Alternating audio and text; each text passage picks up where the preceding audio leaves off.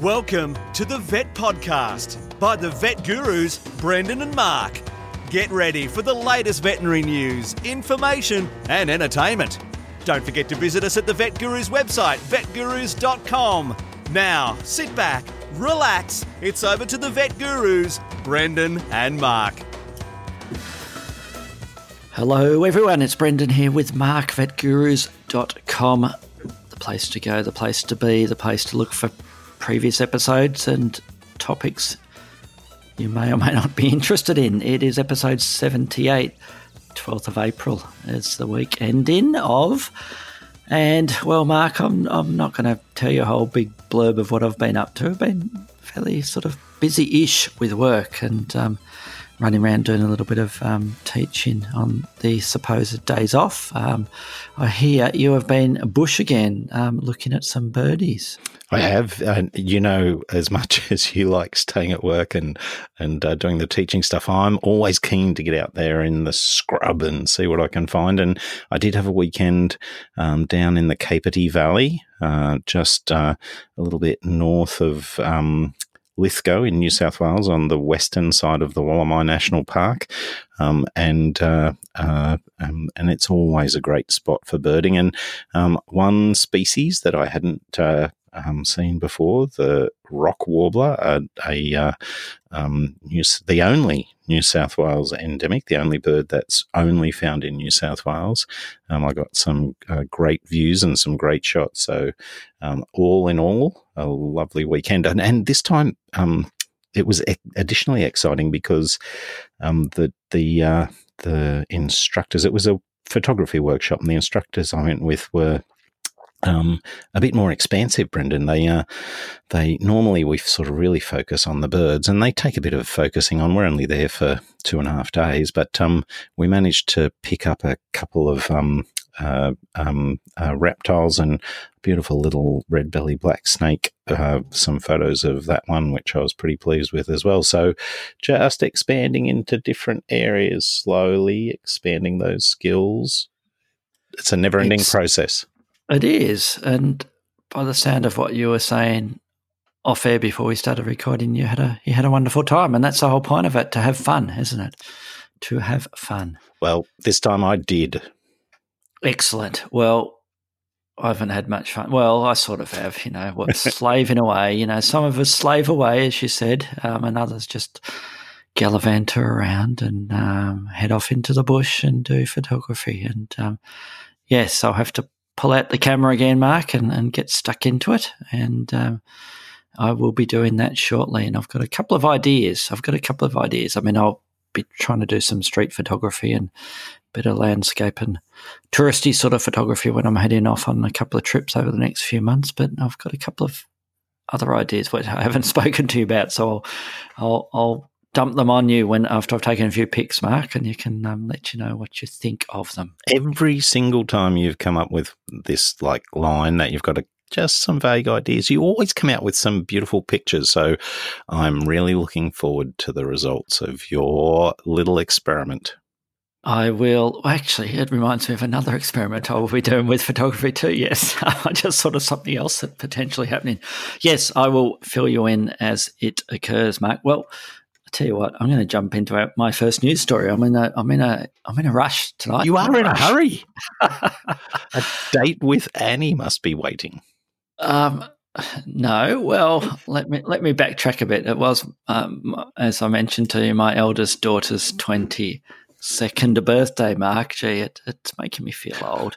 And when I go and teach to the veterinary students or to the veterinary nurses or technicians, I think, gee, they're getting younger and younger every year, and they're now certainly potentially the age or young or much younger than my children now. So it does make me feel ancient, Mark. And the sad thing is I had to get a working with children's permit the other day as well, because for teaching with the veterinary nurses, the technicians, some of them are under 18. And here in Victoria, I think it's the same in your state. you now need to have basically a police check, a separate sort of police check where you have to get a little photo card made up, and it says you've been approved to work with people under 18. So I've got that as well, Mark. So I'm feeling validated. Very old, and I'm validated. I'm validated, and I'm looking very seriously at different styles of walking sticks and which one I should be getting, Mark. Whether I should go make my own on a lathe, or should I be going for a little bit of a something that might fit in the Lord of the Rings, and just try and find something in the bush and use that, a bit of a scraggly looking stick, Mark. So I know what goes better with your personality. Yeah, well, we'll leave it. We'll leave it there. So let's move on to my first news story, and it was a very interesting news story, Mark. I forget where I found. Oh, yes, I found it from Mother Nature Network as usual, and it's a story about the time that scientists put a ferret where a ferret should never go, and I don't know about you, Mark, but they've put some ferrets in some interesting places over the years, or maybe perhaps my clients are slightly different than your clients. And this was the day that they put a ferret up a giant particle accelerator, Mark.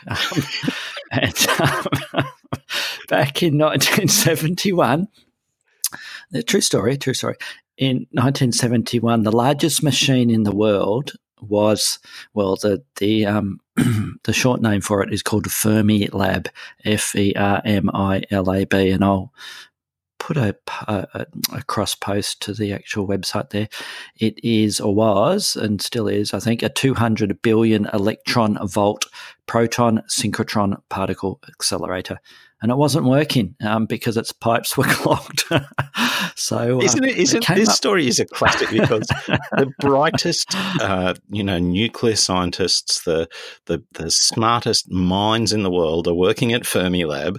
They design the biggest machine in the world, the proton synchrotron particle accelerator, and they don't design it well enough that they can clean the pipes without a ferret as a pipe cleaner, yes. So Felicia was the name of the ferret that they had to train, Mark, because the problem was it was too dark in there, and she didn't.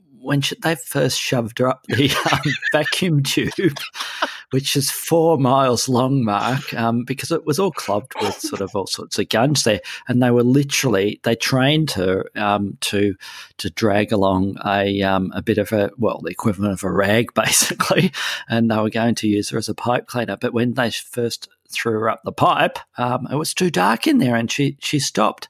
So they had to then go back to designing sort of a ferret-friendly section and try and desensitize her and eventually work out a way that would convince her that it's okay to do it. And then she ended up going through progressively longer sections and tunnels until they did put her in one of the 300-foot section. Each section was 300 foot long.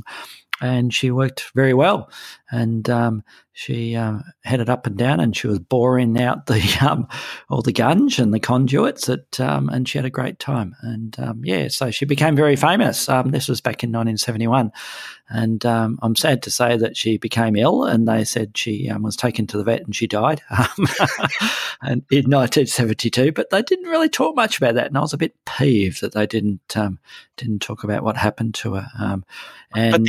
But she did. Sorry, Mark. She did retire after she did her scrub in, and she lived out her remaining days in what they said was ferret bliss, eating a steady diet of chicken, liver, fish heads, and raw hamburger, which was her favourite, and until she probably ended up with insulinoma or something, Mark, from all the crap they were feeding her. That's my first news. Well, there were story, two Mark. quick things about that I know we're trying to be quick, but I wanted to point out that that the same brilliant minds that designed tubes that they couldn't clean without a ferret also popped a ferret in there and then quickly realised that they're 4 miles of pipe, that they had to design a specially fitted ferret diaper to prevent cleaning everything and then dirtying it up again. Yes, that's right. It's Yeah, it's a bizarre story. You couldn't make it up. I mean, the amazing thing about that Fermilab is that it went on to be part of. They discovered some pretty amazing findings with that Fermilab, and as you well know, Mark, they discovered the bottom quark, the top quark, and the Tor neutrino at Fermilab. And if you didn't know, you do know it now. And we should thank our little Felicia, the ferret, for helping clean out the giant particle accelerator. So there you go. Well, that leads me not at all well onto my you've given me this topic. This isn't an article I found, and I wonder whether you've given me this because of my interest in dolphins or because I'm starting to lose my memory. This story is also from a Mother Nature Network and talks about dolphins suffering from Alzheimer's disease. I found it a fascinating article because it did point out that Alzheimer's disease, that really stressful neurological disorder that strikes humans over the age of 65, it was thought of for a long time as to being restricted to humans. But as it turns out, it would appear that we're not the only ones. We're not alone. Yeah. So some recent Science Alert recently reports that dolphins have been found dead on beaches with Alzheimer analog plaques in their brain.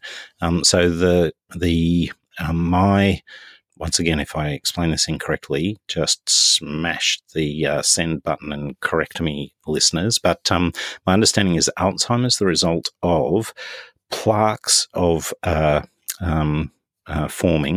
of amyloid forming in various places in our brains, those of us that are suffering from it.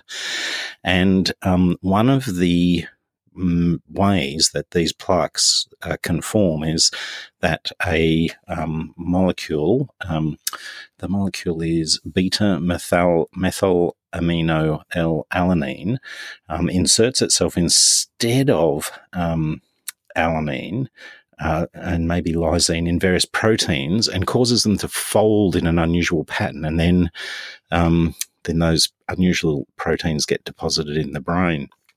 And certainly that's a mechanism of action that happens in humans. And BMAA is a molecule that's produced by cyanoalgae, by blue-green algal blooms, and top predators, top of the pyramid predators, obviously concentrate these bioactive agents that are increasingly concentrated at each trophic level.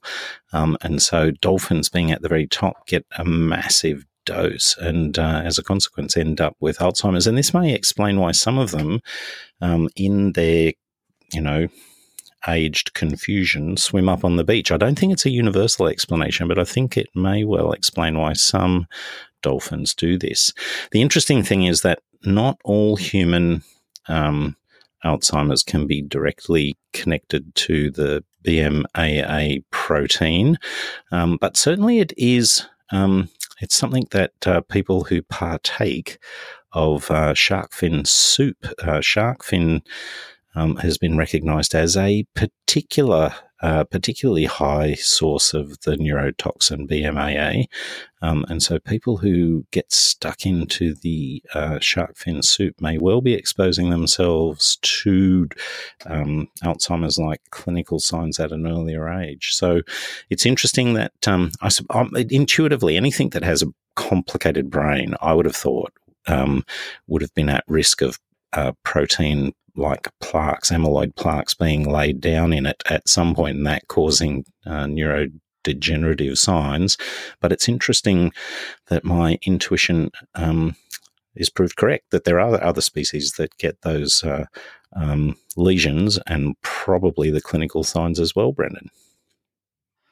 Yes, it was a very good article, that, and it was it crossed it was quoted from the actual research published in PLOS One, and they have the link to that at the Mother Nature Network article there. Yeah, so looks like I need to stop taking my shark cartilage pills, Mark, for my knee. But yeah, it is a bit of a worry, isn't it? It is a bit of a worry. Gee, you really crack the serious stories there, Mark, don't you? You really smash them. I have left the next most serious story for you to deliver. Well, as you know, I'm into yoga from the last few stories we've had, and I'm happy to report, Mark, that the Lake District in the UK, a hotel there, has launched Lima yoga classes, Mark. Of course they have. And there's some fantastic pictures there of these lemurs doing the yoga, or what we'd anthropomorphise as a yoga pose there. Not the downward dog. It looks that last photo looks like it's got a there's several lemurs doing the squat and arm open, but there's one downward dog over the back. Oh, there is. No, actually, there's one lemur looking like it's peeing all over one of the yoga people there. So, yes, they've this, what can I say? And what are they calling it? They're calling it, what was the name they called it for? Limoga. Limoga, yeah, Lima yoga classes at a Lake District Hotel and Spa. Lake District Hotel and Spa. Yeah. And they classify it as one of their sessions. It's called Meet the Wildlife Wellness Activity, Mark, where you can sit on your yoga mat in the middle of the paddock there while it's raining in the Lake District. I spent a fair bit of time working in the Lake District, so doing locums out that way, Mark. It's a lovely place in the UK, but gee, it's a bit grey and dark and depressing sometimes. Sorry for all our listeners in the Lake District, but you may or may not agree with me. Send an email to vetgurus@gmail.com. So perhaps it's a good idea that they have Lima yoga there, but I don't know. I think this is taking it one step too far. My criticism, Brendan, is that now you're a great yoga practitioner and fan, so correct me if I'm wrong, but yoga tends to be one of those inward, introspective, empty the mind, contemplate on the inner spaces, position your body in certain ways, and it's sort of counter. It's inconsistent then to have these animals, whether they be goats or alpacas or lemurs, wandering around. I don't know that instinctively, to me, it doesn't necessarily enhance and focus the meditative nature of the yoga experience. What I'm trying to say is I think it's a bit of a gimmick, Brendan. Yes, well, when I read a couple of the sentences there, Mark, it all get shot down in flames. And the two sentences there are that when you watch lemurs, they do some form of the poses naturally, that typical pose, warming their bellies in the sunshine. And the sentence that really got my goat is the one where they say, "I don't think you ever see an unhappy zookeeper. We spend all our time with the animals." I tell you what, I worked as a zoo vet for many years, Mark, and I met a lot of grumpy zookeepers, I can tell you that much. So, yes. So with all due respect to the zookeepers that know me and I know, then I think the story is that. Why did you put that in there? It segues much more neatly than my last segue to my story, which is that. If you want to feel a recent study in the Frontiers of Psychology revealed that by a number of indices, if you want to feel happier, then spending time in nature is a good thing. Now, I know that many people who suffer from depression or other mental illnesses will regularly be told that they just need to go camping or get out in nature. And it's not that simple, I know. I'm not pretending for a second that it is. But I do think for most of us that don't have clinical mental health issues but are just feeling a bit, stretched, shall we say. We've all sort of felt that spending, I just spent the whole weekend and I know how well it made me feel. I think we've all sort of sensed that connection with nature does make us feel better, even if you're poisoning the experience by doing yoga at the same time. But this study actually did take some measurements of cortisol and a number of other indices of stress, and as little as 20 minutes of a nature experience significantly reduced cortisol levels. And the effect was most efficient between 20 and 30 minutes and was not dependent on exercise. So people, city dwellers, were asked to go and have nature experiences, pretty much just go to the local park. And that's when the samples were collected, saliva samples, to measure cortisol levels. And there was clear evidence that only 20 minutes was enough to markedly lower the secretion of cortisol, and found that these experiences related to improved emotional well-being, and that physical activity wasn't necessarily a critical component. I found that an excellent. You know how I am for excuses, Brendan, and just as I need another excuse to spend some more time in the natural world, here comes this article along, which suggests that I need to do it more. It validates what you were doing. Yes. I mean, the sad thing is it does mention about the fact that in many cities they're removing parkland and putting up more housing, etc. And that's certainly the case in even the outer sort of suburban area that I live in, Mark, where they're just putting up more and more things and less of those spaces that you can get out there and enjoy a bit of green, enjoy a bit of the fresh air. Yeah. One of the links that article had to, Mark, was to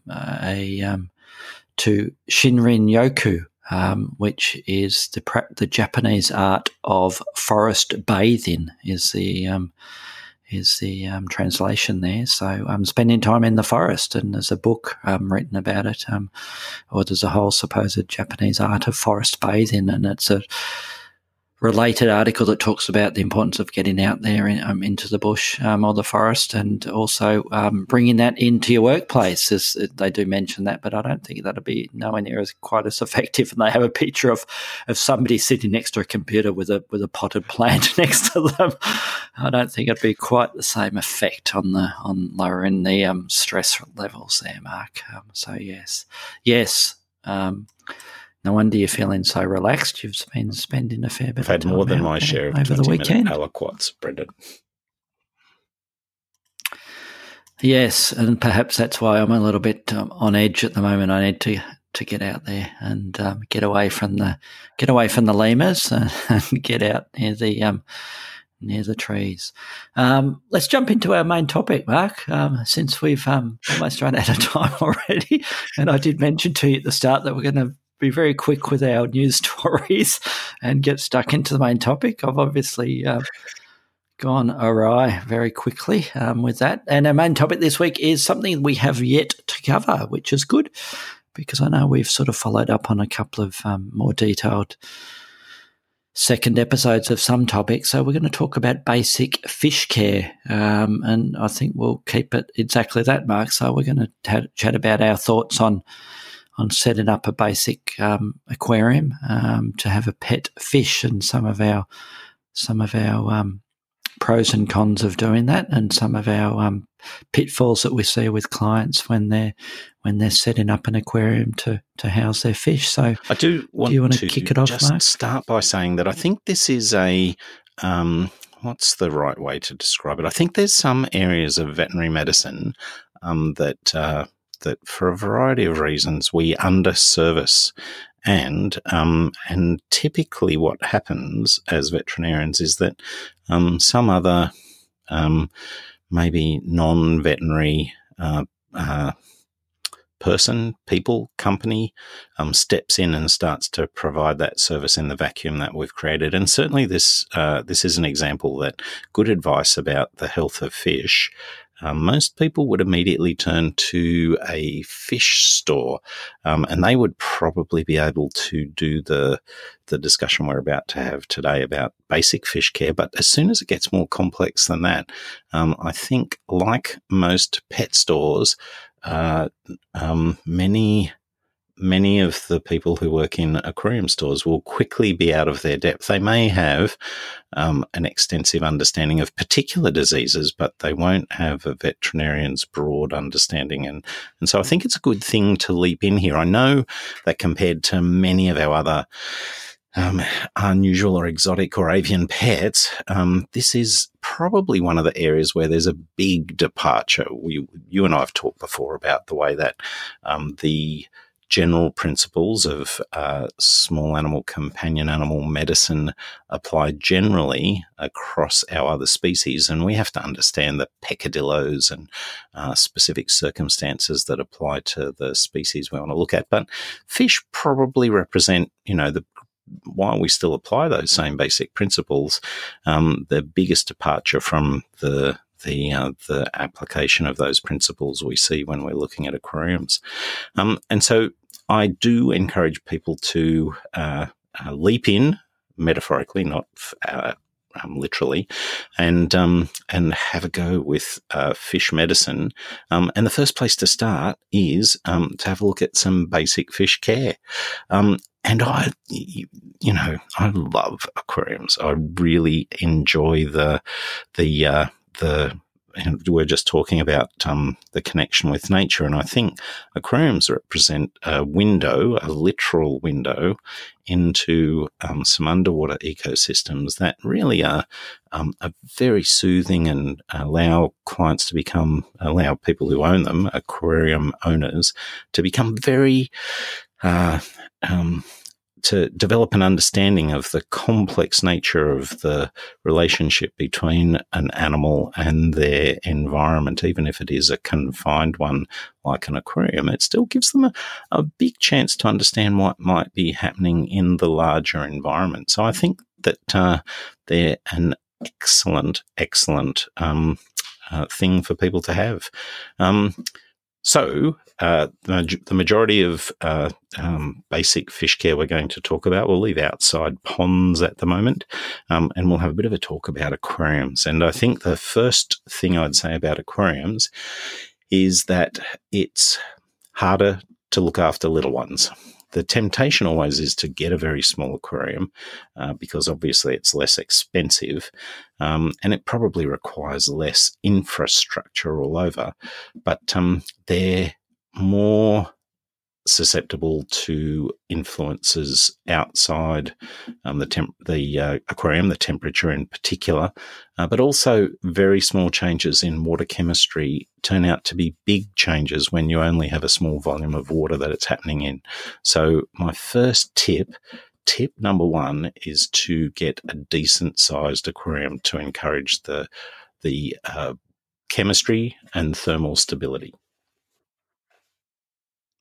Absolutely. And relating to that, I think people often underdo the filtration system that they have in these aquariums. And I always recommend that they over-engineer it and they end up purchasing a filter that's more than adequate for the volume of water in the particular aquarium that they end up purchasing because, well, going back one step, as with most of our unusual pets, most of the problems we see in fish medicine are also related to inadequate or inappropriate husbandry, especially in people who are purchasing a fish tank and for the first time and have no experience with it, and they go down to the pet shop or the aquarium and they purchase a tank and a fish and they put them both together and take them home and they end up with some dead fish in several weeks. And we need to have a little chat about the new tank syndrome, don't we, Mark, as well, as part of this discussion, and the recommendations as far as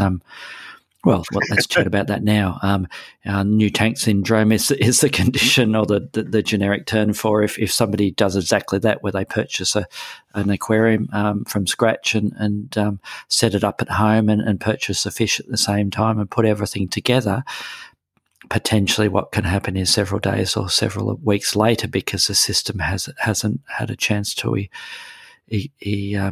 settle itself down and the good bacteria and the good bugs to work in the system, we can have a big spike several days to weeks later in some of the toxic compounds in the system, especially in ammonia, and we end up with all the fish dying. So the general recommendations are get the tank first, have it running, get it going properly, do your water quality testing, seed that tank with ideally some gravel or some cage furniture from an existing aquarium. And usually you can tell if it's a good aquarium where you purchase the aquarium you take home from, when they do exactly that. They take some gravel or some of the material from an existing aquarium in the store, and they use that to seed the health of the good bacteria and the good that help break down those nitrogenous wastes in the tank, and take that tank home and set it up and have it running for several days to several weeks before you then go back and purchase the fish and then bring them home again. And the difficulty there is, Mark, and you can see how it occurs, is that, people are excited about buying a fish in an aquarium and they want to take them both home that same day that they That's my second tip, Brendan. Don't impulse buy. I think you've highlighted it just perfectly. The best aquarium, the first thing is to talk to more than one aquarium store. Don't just go into one and impulse buy from them. Talk to a few. Talk to them about cycling their tank, as you've highlighted, establishing those denitrifying bacteria. And it's one of the mistakes when I talk to clients about this topic. You talk to them about filtration, and their mind naturally is drawn to particulate filtration. They want to get the little bits out of the water. But as you and I know, they're far less dangerous than the things that are dissolved in the water. And the process of biological filtration, where those beds of denitrifying bacteria, the nitrosomas and the nitrobacter species, inoculated from a previously cycled aquarium, they do break down ammonia in particular, but nitrates and nitrites into less toxic compounds.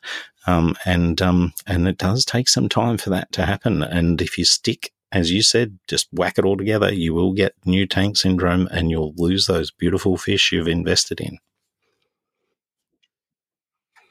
And I often stress that process of cleaning the filter. People often or regularly make the mistake of thinking that they need to sterilize the filter, and regardless of what filter they have, they will take out that filter material, whether it's plastic beads or it's a foam or whatever sort of product that is mechanically filled in, as you mentioned, the gunge through there, and they even just rinsing it under cold tap water can be enough to kill those good bugs that are helping that whole nitrogen cycle process. So my general recommendations to clients as far as physically cleaning their filter is, well, get back to basics. And the way I explain it to the clients is I say the filter does two things. It does mechanical filtration. It filters out the gunge, and that's the bit that you physically may need to remove that gunge from the filtration material, and it does biological filtration, which is the good bugs converting bad stuff to less bad stuff. And so when we want to do the cleaning of the mechanical filter and get that gunge off it, I usually suggest they get a bucket of water from the actual tank of the aquarium with the aquarium water in it. Then they unpack the filter and literally just squeeze out the filter material or slosh it through that aquarium water in the bucket to get the gunge off that filter, and then pop the filter back together and pop it back in. So that's what I usually recommend. Mark, I don't know have you got any other sort of tips on how people should approach cleaning the actual only other filter within the filter? You sort of alluded to to before was that there are a number of formula to give you a bit of an idea of the size of the filter and the flow through it that might accommodate particular size aquariums. And you suggested that maybe being a bit generous and not just getting over the bare minimum with those formulae. But the larger filters often have stages in them, and that has that direct effect that you can clean one part of the filter, and as you said, you should do it carefully, but maybe leaving the remaining beds in the filter material alone during that cleaning so that they're still completely functional with their bacteria. And there's two other quick things that's worth mentioning about that. Because it has a direct, because treatment is something that we frequently leap to. We'll do a postmortem on a fish and we'll find an unusual bug in the kidneys often when we do that postmortem. And then we'll want to treat the aquarium with antibiotics because we've found what we think is a causative agent. That's going to be bad, Brendan, isn't it? What's going to happen?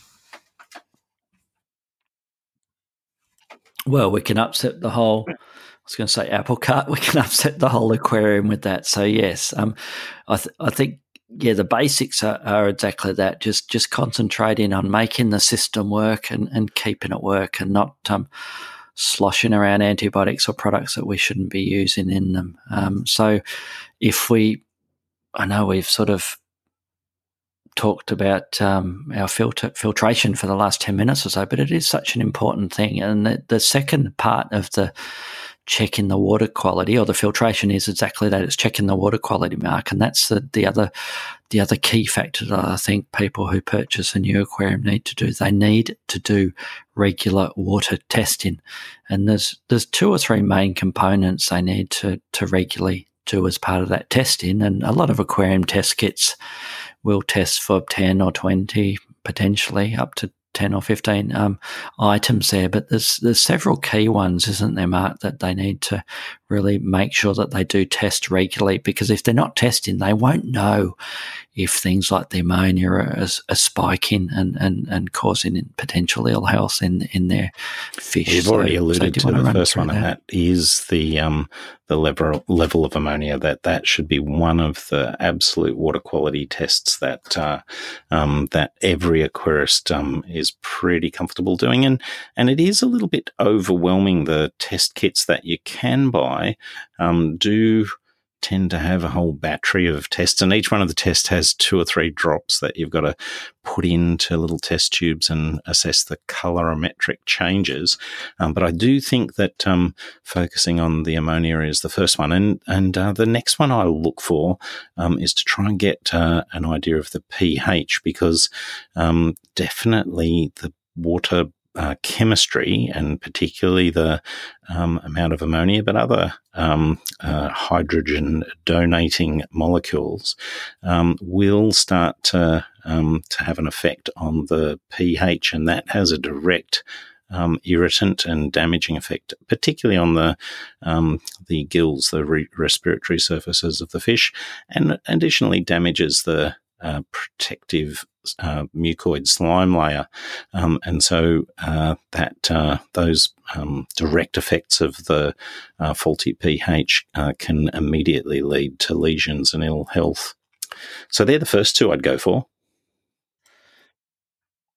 Yep. And related to that, I usually recommend that they check for also that, and you mentioned them earlier, the nitrite and the nitrate, which is that part of that nitrogen cycle. And we usually send clients home with a little one-page handout that talks about the basics of the nitrogen cycle and how that nitrogenous waste, so the uneaten food, feces and urine, can end up causing problems there if the whole system isn't working properly. So we need to check the water quality. What else? And we could talk all night. We could do a whole series of podcasts on water quality. Go on, you go. Keep talking. Yep. Well, let's jump on to some of the other key factors that we consider in a decent aquarium setup. And as always, Mark, I always think about lighting in these situations, and we do need decent lighting with them. And the question then is, what is proper lighting or adequate lighting for an aquarium? And that's where it can get quite, I suppose, a little bit, or more than a little bit, controversial there, Mark. But I don't think there's any doubt in that as far as animals go, they need a daytime and a nighttime. So my first comment would be that we don't want to have white light shining into that aquarium 24 hours a day. So they do require a daytime and a nighttime cycle, and it is exactly that. But as far as the other spectrum of light that potentially we should be supplying, well, what are your thoughts on that, Mark? Probably two quick things to say. The first one is that full spectrum is best.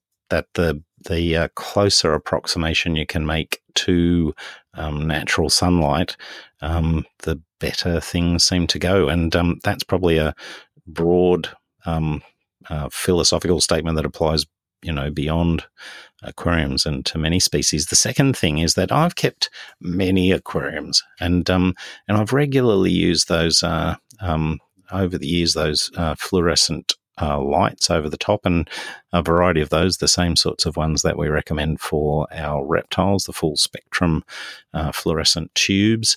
But over the last little bit, I've kept some aquariums with the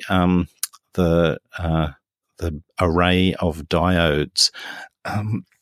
And those, they certainly produce a very intense light, and they definitely produce a much closer approximation of full spectrum for aquariums, and so that's the direction I've sort of been moving in with my tanks, Brendan. The newer panels of diodes, and they don't.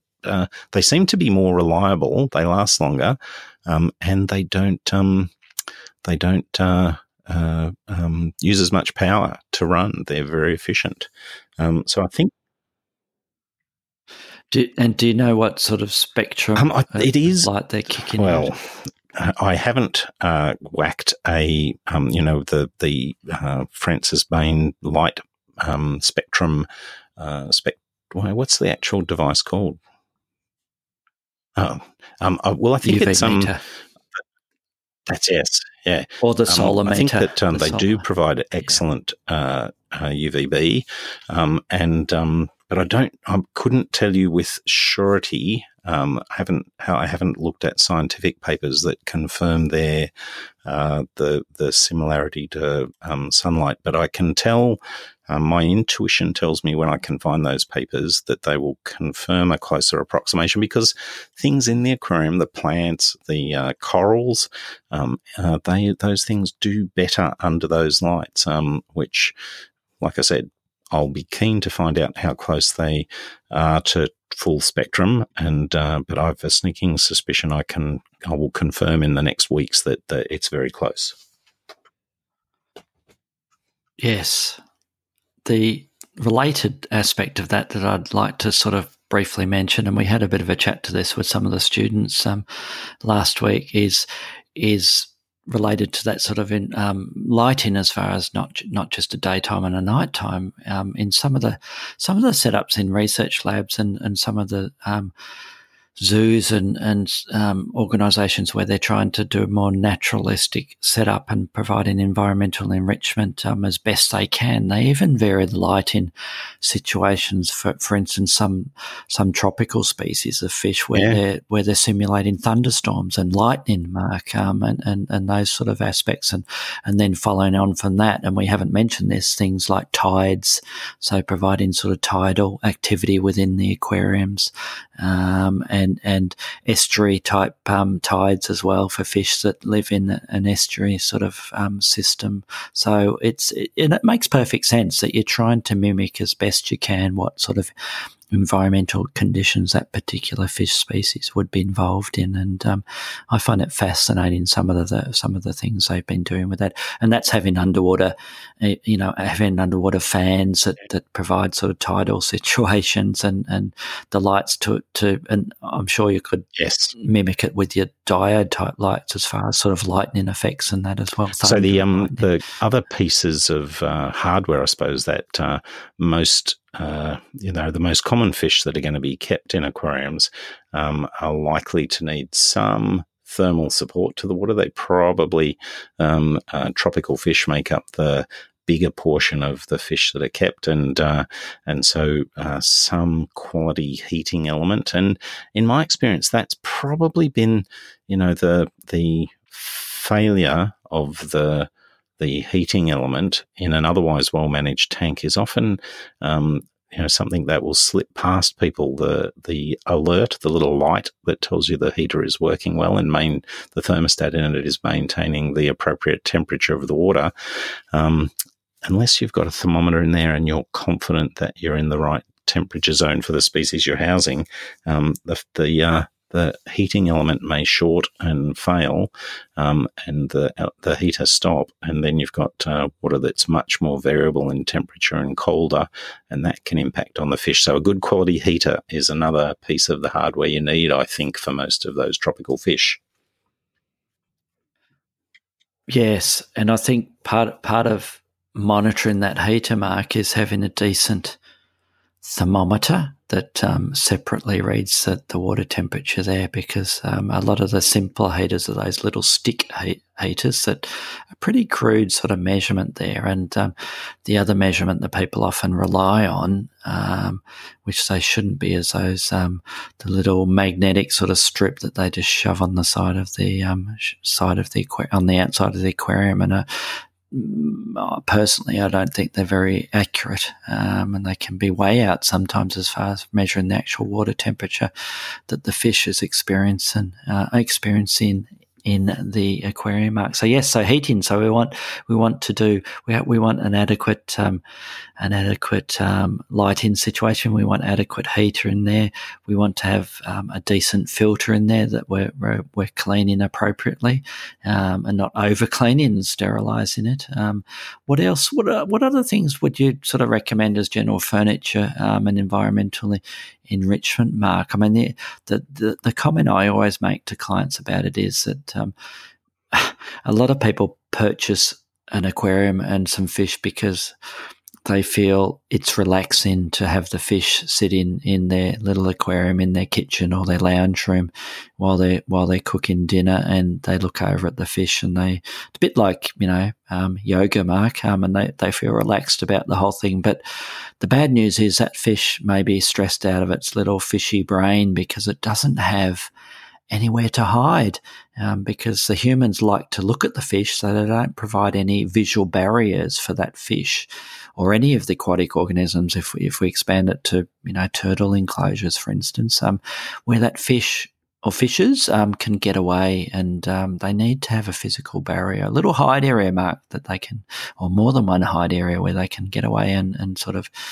do their little fishy things in quiet. And you're exactly right. And privacy. The typical things that people would use would be maybe some driftwood, and there's good quality driftwood. I would just ask people to ask a lot of driftwood comes from that's harvested from wild mangroves, and I don't think that's a particularly sustainable source. And so, driftwood that is collected from a sustainable location, there's obviously some gorgeous rocks that are retailed for aquariums, and obviously just confirming that they're of suitable chemistry for the aquarium that you're using. You don't want to stick a big chunk of limestone into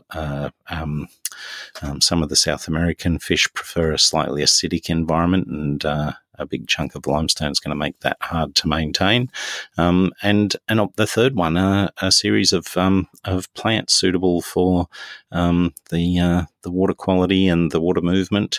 And there's certainly many species of fish, in particular types of tanks that, the Rift Lake cichlids from Africa are popular aquarium fish, and they don't do so well with plants in the aquarium. And so just appropriate substrate and rocks arranged in a safe, non-collapsing fashion, they're probably the type of furniture that most aquariums need to set up.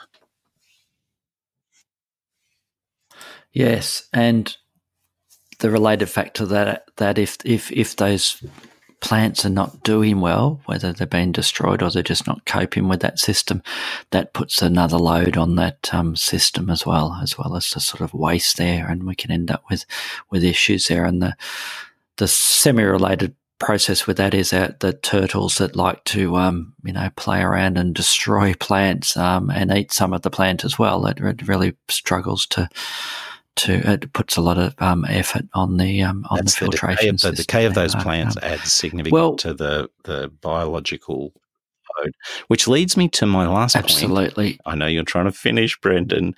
I was going to quickly mention feeding, and I think this is a really important point, that it's very important to realise that that they don't need much food.